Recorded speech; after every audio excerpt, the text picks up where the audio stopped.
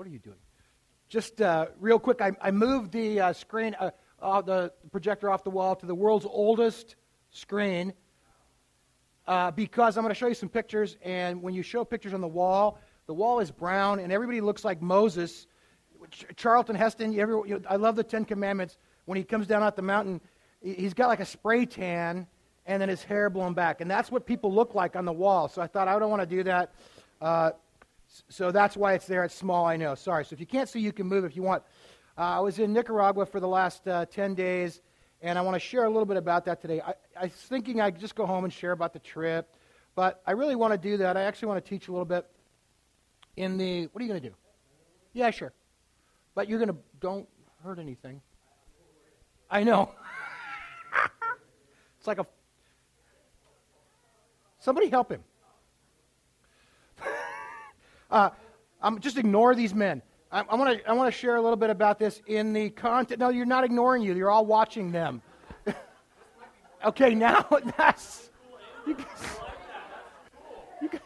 guys are such dorks. That's... Oh, God. All right. God. Okay, thank you.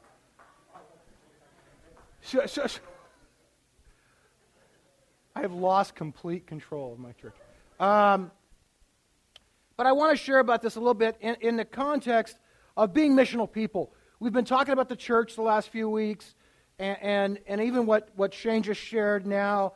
Our heart's desire, and kind of at the foundation of who we are, is to really be a missional people. And I'll define that a little bit as we go this morning. But I thought I would share a little bit about my trip in the context of that. And I want to begin, before we pray, with just a verse that's so foundational to how we approach being missional and how we approach ministry in the vineyard. It's one that any of you that have been around the vineyard for any length of time are familiar with, but I thought it was a good launching point today. It's in the Gospel of John, chapter 5. Jesus said, "Very truly I tell you, the Son can do nothing by himself." That's a weird statement, isn't it? For Jesus to make. It's a weird statement. I mean, for us to make that, for me to say that would be a very normal statement. I can't do anything. But for Jesus, it's a weird statement. The Son can do nothing by himself. He can only do what he sees the Father doing, because whatever the Father does, the Son does also. So Jesus was connected to his Father. He was in relationship with the Father. He was in communion with God, and he didn't act alone. He says he can only do what he sees the Father doing. And to me, the heart of mission, and I think this is what Shane was saying, really, the heart of mission, the heart of being missional in the vineyard, is to follow after Jesus, to be so in touch with God. We seek God, we pursue God in our lives. We're so filled with his presence that his voice becomes clear. We know what he's doing, and so when we do what he's doing, things go better.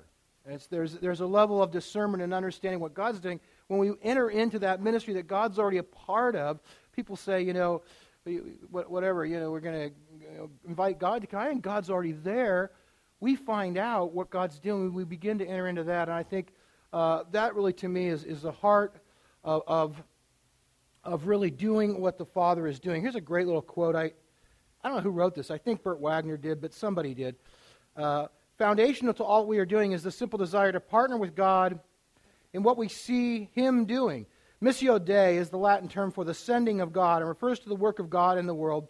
The mission of the church is inaugurated and sustained by the Missio Dei. Joining with the activity of God in the world is at the center of our missions activity. So this morning I want to talk about mission, missions, and missional. That's a progression of thought, and we'll define it as we go, but let's pray. God, thanks for today. You're a good God. You're doing stuff all over the world. You're doing stuff in a bar in New York City and in a village in a jungle on the east coast of Nicaragua, and you're doing things here in Portland, and we love you for it. Amen. So again, there's a progression of thought between those three things: mission, missions, and missional. I'll start with mission. Those of you that have been around for a little while, anybody not remember the Blues Brothers?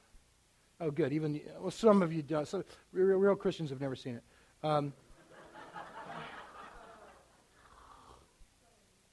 Dan Aykroyd and John Belushi were the Blues Brothers. They were on a mission from God, and their mission was to put the band back together.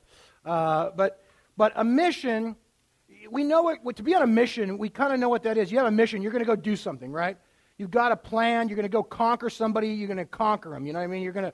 You've got. There's a venture, a journey. Something's going to happen. But a mission usually has a beginning and an end. There's a starting point and an end point. You go accomplish the mission, and then it's done. Once you conquer who you went out to conquer, or you accomplish what you were going to accomplish, you plant the flag on the hill, whatever, then it's done. Your mission is over. You won. And so that's good, but I think we want to expand that a little bit. Here at Portland Vineyard, we're on a mission. We're on a mission from God, too.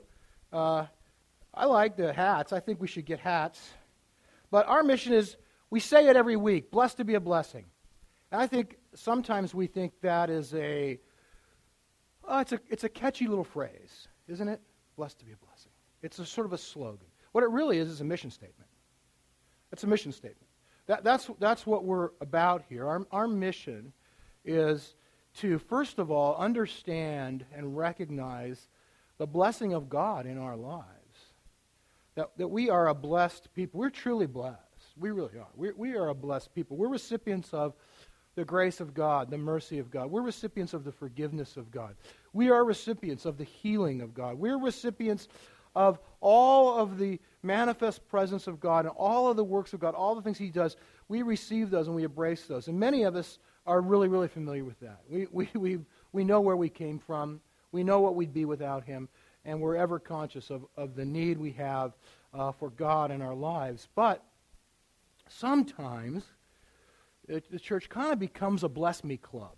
Bless me, bless me, bless me. And I get blessed and I want more blessing. Can I have more, more, more? And let me just say, there's nothing wrong with that. I want all the blessing I can get, right? I want it. Give me more, more, more. I'll take more. We want more. But it's not an end in itself. That's not where it ends. If all we ever do is receive and we don't give, then we really have missed the point. We are blessed to be a blessing. The end game, the goal, is to receive all the blessing of God we can give and then to share that, to give that away. Our purpose, the purpose of Jesus, the Missio Dei, is to give that blessing away to other people. It's never to be kept.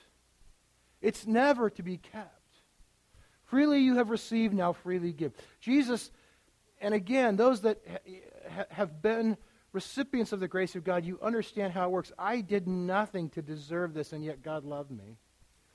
Sometimes there's people around us that maybe didn't do anything to deserve it, but God says, I want you to love that person anyway. It's never to be kept. It's always to be given away. That's the church. If we don't do that, here's the thing. Really, we're just a club. Really, that's what clubs do. You get together, you rally around something, but you meet together. That's the end. We want to do that. I like clubs. They're kind of fun. We get together. But if that's all we do, we're just a club. Until we decide that we're going to take what we have, what we know, what we've received, and we turn that out and give it away, we're not really the church. I'm reading a very cool book right now. I'm actually going to, I think sometime next year, do a little teaching from the book. It's about spiritual formation, actually. It's called Invitation to a Journey. And the author of the book puts it this way. I forgot. He says, we're being conformed to the image of Christ for the sake of others. The more like Jesus I become, the more able I am to then represent Jesus to people I meet. Does that make sense? The more Jesus is in me, the more Jesus comes out of me. If I just try to represent Jesus without a lot of Him in me, it doesn't go well. What I end up representing is me, which usually isn't that great. But if I have a lot of Jesus in me, it's amazing. He comes out. He comes out. And people can see that, and they receive that. It's an awesome thing. So we really are conformed to the image of Christ for the sake of others. For us here, and the blessed to be a blessing phrase comes from a passage in Genesis chapter 3. You guys, most of you know it. I'm not going to read the whole thing, but I want to read the part in yellow.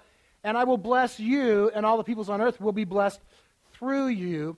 I really like that a lot. It's one of those verses that I have to remind myself often, because the way I like to read that is that all the people that are like me will be blessed through me. But that's not what it says.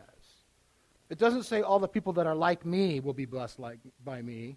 It says all the people on the earth will be blessed by me. So people of different religions, people of different races, people of different socioeconomic strata, all the people of the earth will be blessed.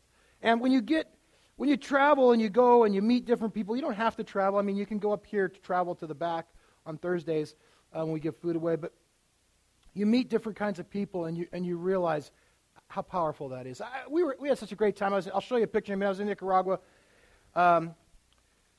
Four pastors from the Washington, Oregon, from Vancouver and here in Spokane we're together. But our friend Eugenio, who's a Nicaraguan pastor, was with us. And then another friend, Shelton Taguma, who is working in Nicaragua right now, but he's actually from Zimbabwe. He was with us. And then my friend Nathan was with us with his wife, who is Venezuelan. And then we went up into the hinterlands, into the jungle, and met with a family there who are Mosquito people. They're indigenous Central American natives. So I was looking around and was going, man, this is awesome. There's like people from all over the world, colors, races, cultures, languages. We had to have multiple translators going to be able to communicate with everybody. And I said, I love this. This is so cool. So you become aware of what it really means when God says all the peoples in the world be blessed through you. It gets me. So that mission. We're on a mission. All the people. Let's talk about missions for a minute. Missions is sort of the term we give often to doing what I did this week. You go on. It's a term we give to taking that blessing and going somewhere, usually cross-culturally, not always. Sometimes you can do mission trips in your own community, but often cross-culturally and sharing that. So it's sort of missions trip. Continuing that idea of passing on what Jesus does, but typically also kind of confined by time and space, right? I went to Nicaragua for 10 days. I left on the 27th, I think, or 29th, and came back on the 7th. You know, my missions trip was over when I came home. So it's confined to time and space. But I want to move forward and talk a little bit about being on a mission and going on missions trips and then allowing that to transform our lives until we actually become missional people. And we live missionally all of the time. This also, the idea of missions, of going, comes from Jesus. He's always our model. Matthew 28, right after, almost immediately after his resurrection, he tells the disciples to go and make disciples of all nations, not some, all. And then a little bit later, he appears to them again, and he tells them, I like this, it's a follow-up, how they're going to do that. I'm sure when he said that, they're like, what? What? And he says, oh, by the way, the Holy Spirit is going to come on you and give you power. And that's how you'll be able to do it. So that's the follow-up. So here's how we approach missions in the Vineyard. We work in partnerships. And I'll just read this to you. It's a good description. The Vineyard uses U.S.-based partnerships to further missions. A partnership is a group of churches that voluntarily come together and choose a particular target area to focus in. No church is expected to go it alone. Together, along with the people living in the target area, they develop a strategic plan, carry out the vision. Partnerships make cross-cultural and translocal missions available to churches of all sizes. In partnership, the total burden does not fall on one church, and the work in the target area does not fluctuate with the life of a single church. In addition, new opportunities for fellowship and friendships are available among the partners. As the African proverb says, if you want to go fast, go alone. If you want to go far, go together. So partnership, really, that's so key. I mean, I know there's a lot of ways to do missions in the world, but the way we look at it is, like it says, when churches work together, you can accomplish more. Sometimes if you have a very small church, you might think, well, how do we really get involved in missions? It takes a lot of resource. We'd love to go do something, but we have maybe one person or two people that could go. Well, when you work in partnership, you have a larger team, a larger pool to draw from. And the other thing is this, and I've seen this happen over my lifetime, is that a church works in an area for a while, something happens, the pastor changes, the church goes through a hard time, whatever, and so that work stops. Well, with a partnership, that doesn't happen because the other churches in the partnership continue to work. So as you guys may or may not know, I lead the partnership, the Vineyard Partnership for Nicaragua. We've been involved in Nicaragua for 11 years now in this church, The vineyard has been there for 15 years total. We have 11 U.S. churches now, and I think we'll have 12 by the end of next year that are partnering together to work in Nicaragua. And it's pretty exciting to me how that's happening. I want to show you our goal in the Nicaragua Partnership is to develop a self-sustained church planting movement in Nicaragua. We plant churches. We really believe that you can go and you can build a house for somebody, you can drill a well for somebody, you can do a medical clinic, but then what happens when you leave after that project is done, the people there are left with whatever you accomplish, which is always good. But we believe that planting churches and communities is more sustainable, that it develops long-term benefit for those people. So if we still drill wells, we still do medical clinics, we still build buildings and do all that kind of stuff, but we do it in the context of working with a local church in an area. When we leave, that church is there, and the people in that community are still blessed. So that's our plan and our vision. This is what's been happening. We started in Nicaragua 10 years ago. There was one church there. As of today, there are 8 vineyard churches in different stages of development. That probably doesn't seem like a lot to you, 8 churches in 10 years. But let me just tell you, it's really pretty impressive in the sense that it's a challenging thing. It's a challenging. There are multiple economic and social and cultural dynamics working against that. So it's really been exciting to see what happened. Some of our churches, and I won't go through all of them, but they are 6 of the 8 are pastored by native Nicaraguans. 2 are pastored by North American transplants, expats that live there now, and they are all. 4 of them are second-generation churches, which means that one of the Nicaraguan churches planted a church, and we recently planted our first third-generation church. So what that means is we are a second-generation church. The Anaheim Vineyard sent me out to plant this church. Hillsboro, where we were last night, is a third-generation church. We planted that church. So the church in the newest Vineyard church plant in Managua is a third-generation church. It was planted out of a church that was planted out of a church in Nicaragua. So those are all steps towards the goal of a self-sustained church planting movement that just continues to do work for itself.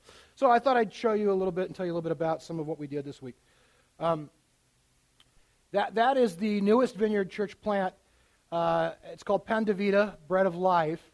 The couple, Don Tucker and his wife Maria. Don is North American, Maria is Puerto Rican. They have been living in Nicaragua for a few years and started this program 2 years ago. They feed anywhere from 80 to 100 school kids every day. They feed them lunch.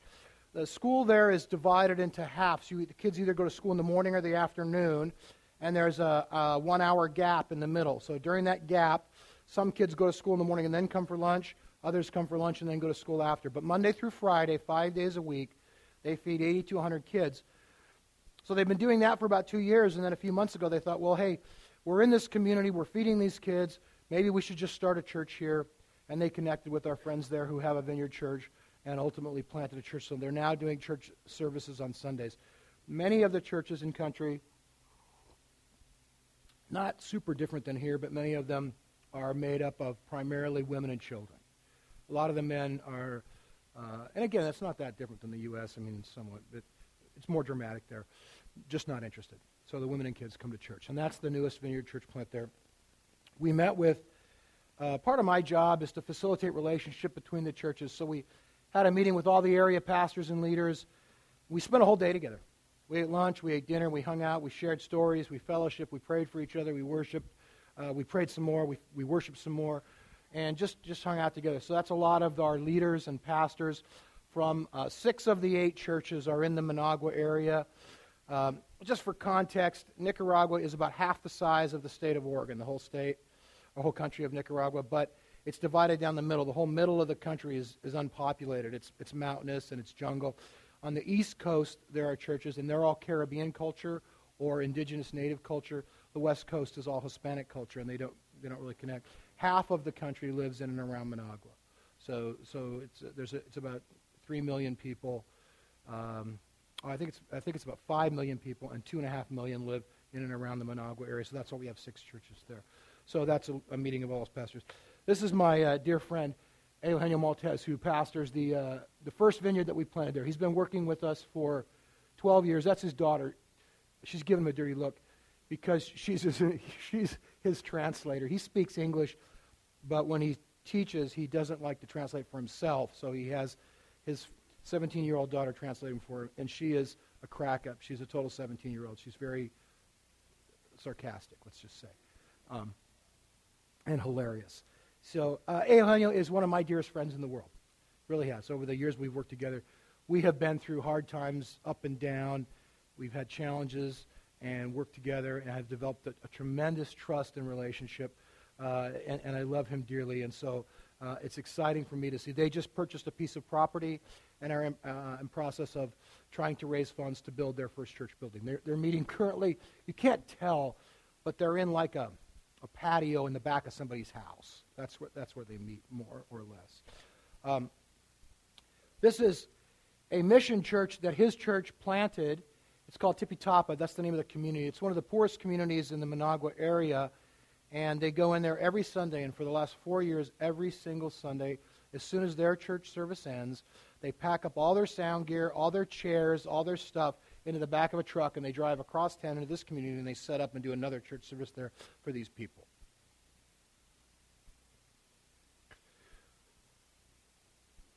What touches me about that so much is that they don't have anything. I mean, these guys don't have anything, and yet they found somebody that has less than them, and they go take care of them. So they've been doing church there for 4 years, every single Sunday. They pack up, and they go set up, and they do it. And it's 90 degrees, and it's humid, and it's raining, and they're outside, and their gear gets wet, and they do it with a smile on their face, and they love these people. And the people that they're going to the community, there's no offering, there's no money, there's nothing there. They don't have anything. And they go and do it for them. It's awesome. It's unbelievable. Some of these kids, I met a little girl who's 18 years old. Her family doesn't go to church, but she's been going to this service that they hold in that community for 4 years since she was 14 years old. And she became a Christian, and that's her family. That's her church now. Unbelievable. Amazing stuff. So then we flew across country to the east coast of Nicaragua, a place I'd never been before. We have a little church in a place called Puerto Cabezas. It's run by the Blanco family. Jorge Blanco, his wife, Juliana, and 3 of his kids. The church is in their home. We're walking into their home. You can't see it very well, but back in the back is the street, and there's a series of gangplanks you have to walk to get back to their house because their house is on stilts. There's torrential rains. Don't ever complain about Portland's rain again. They get 100 inches of rain a year, 200 days of rain a year, and you have to walk on these boards to get back to their house because of the flooding. They have no running water in their house. Actually, when we were there, we spent some money and we bought toilets and we bought plumbing supplies, and we're going to put toilets and get water into their house for them. They don't have any running water, and they have church in their home every week. They invite people into their home. The church grew, and the house collapsed. It fell through, and then they had to rebuild the floor, so the church shrunk. But that's what they do. The Puerto Cabezas is, if you look on the map, it's on the east coast of Nicaragua and the Atlantic coast up near the Honduran border. It's a forgotten city. It's the middle of nowhere.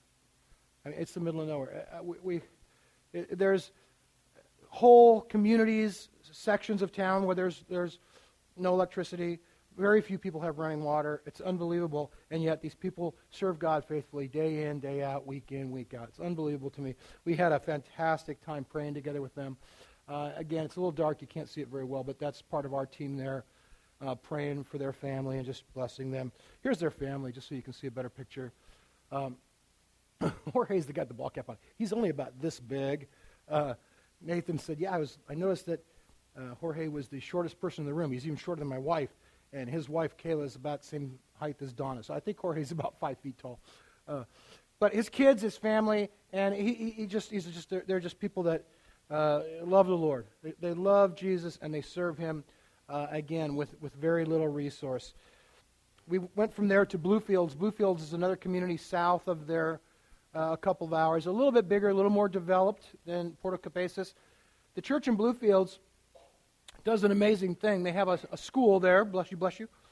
They have a school there, and that's how they're supported. Families pay a little bit of money for their kids to go to this school. They have 350 students in their school. 350 students in their school. They feed their kids lunch every day at school. They teach their kids, it's Christian education. So they learn the Bible, they learn worship songs, they learn about the Lord. They also learn English. And so they get no funding from the Nicaraguan government because the Nicaraguan government says, we'll fund you. They've offered to fund them, but if we fund you, you can't teach them the Bible. They said, nope, we're going to teach them the Bible, keep your money. So, again, I just love what they do. They feed these kids lunch every day. The kids in their school get the best education available. They really do. Because there's literally, for kids to not speak English as they grow up, their opportunities to really be successful in life are dramatically limited. And the public school is not teaching English, but their school does. It's amazing to me. So there that's us with them. That's Eugenio, my friend Shelton. That's Pastor Norman, me, Steve Fish, and Marshall Pruitt from Vancouver, and a guy named Jason Verduzco who just planted a new Vineyard Church in Spokane, and they're getting involved with us in the partnership as well. So that's just a snapshot of what we did this week and what's happening through our partnership in Nicaragua. A lot of you have been there. I hope all of you get to go at some point. I would love to take you. I believe that God will change that country. I do. I just believe God will. I mean, I thought, people say change the country. You think the United States, it's huge. A lot of people, I can change a country, man, it's huge. I was like, man, this is a little tiny country. It's half the size of Oregon. There's only 5 million people. We could change that country easy. So I just think God has a plan for these people. They're an oppressed people. They've had hundreds of years of corrupt government after corrupt government after corrupt government. Some of you remember the whole Iran-Contra thing with Reagan. That was all in Nicaragua. The United States has not necessarily been a friend to them. But God's there. And He's real and He's alive. So let me wrap up. We're almost out of time. I'll just talk about being missional for a minute. What's the difference between mission and being missional? I want to skip ahead because that's the difference. Missional is a way of living. There's no beginning and no end to missional. Missions, there's a beginning, there's an end. Missional is a way of life. It's a way of life. It's when all of our focus, everything, all of life is to be engaged with the mission of God in the world. It starts when you get up in the morning, and it ends when you go to bed at night, and it never stops. You're not just on a mission today. You're not going on a missions trip. You're a missional person. Your whole life is transformed by the idea that God's at work in the world, and I can be a part of it. And that's the thing. I know we can't change a country. I think God can change a country, but He says, no, I want you to be a part of that. And I think missional is the same way. What can I do? Nothing, but God's at work in the world. Can I be a part of that? Is there somebody's life I can touch today in a special, in a unique way? And if there is, God, show me who they are. Show me who they are. Maybe there's somebody that just needs a friend today. Maybe there's somebody that needs healing today. Maybe there's somebody that needs to know about you today. Just show me where you're working and what you're doing in the world, and I'll be used of you to do that. I said earlier I skipped the slide, so we exist primarily for the benefit of those who don't yet belong. We may exist for the benefit of those who may never belong. People might never come to know the Lord, but that doesn't mean we stop talking about Him. People might never get healed, but that doesn't mean we stop praying for them. You know what I mean? People might never get out of poverty, but that doesn't mean we stop feeding them. We continue to do the things of God in the world as long as there's people in the world to do them for. And I think that's what it means to be missional, to understand that all of the peoples on earth will be blessed through you. Amen? You guys are awesome. I like you guys. I really do. Let's stand and let's pray. Who am I going to have come up here? Cindy, Sarah?